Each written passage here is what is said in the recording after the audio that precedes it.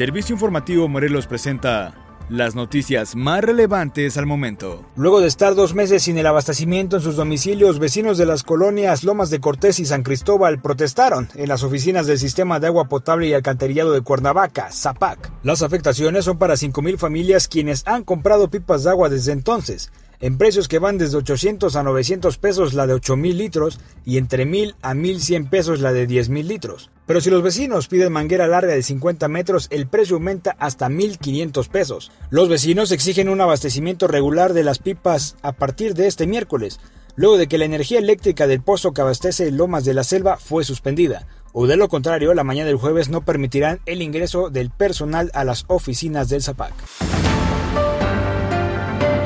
Mientras tanto, confía Normalicia Popoca en solución pronta al problema de desabasto de agua en Cuernavaca. La directora operativa del Sistema de Agua y Alcantarillado de Cuernavaca, SAPAC, espera que el conflicto de falta de agua se solucione a corto plazo. Aseguró que está haciendo todo lo posible por abastecer agua de fuentes alternas y responder a lo que exige la ciudadanía. Agregó que se están enviando pipas en las zonas afectadas, teniendo en cuenta que no es la solución. Asimismo, dijo estar consciente de que el SAPAC requiere un gran esfuerzo logístico y de buena organización de los vecinos con los representantes para poder hacer llegar el agua. Puntualizó que se está trabajando para que el suministro de agua sea lo más pronto posible. Por su parte, los vecinos aseguraron que abrirán los bloqueos hasta que lleguen más pipas para abastecer el vital líquido. Pues yo espero que sí, realmente la necesidad hoy se agrava por situación de pandemia y nosotros estamos haciendo todo lo posible por abastecer de fuentes alternas, es decir, tratar de hacer movimientos en la red y en las líneas para abastecer por red, que es lo que está exigiendo la ciudadanía. ¿Y cuál sería su mensaje para los vecinos de Cuernavaca que esperan agua, que no tienen agua en sus casas? Bueno, ciertamente por un lado que estamos enviando pipas, sabemos que no es la solución. Total, que esto requiere un gran esfuerzo logístico también por parte de SAPAC y por parte de los propios vecinos. Tienen que organizarse, tienen que ponerse de acuerdo con los representantes para poder hacer llegar agua.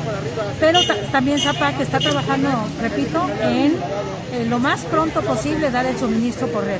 Muchísimas gracias, ingeniero. Gracias.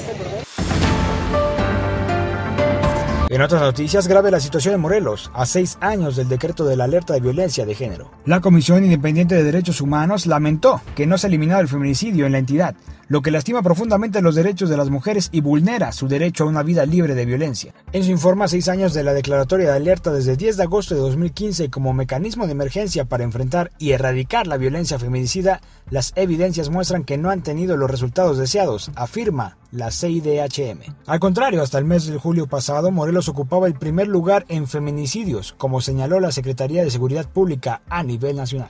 En ese entonces que había, sin embargo, no ocurrió así.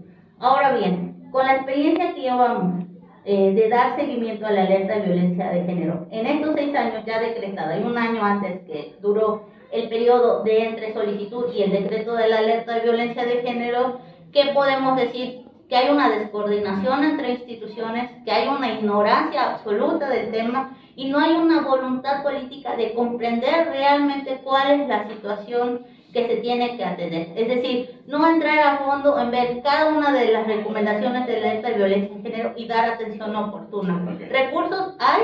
Sí los hay, pero no se atienden.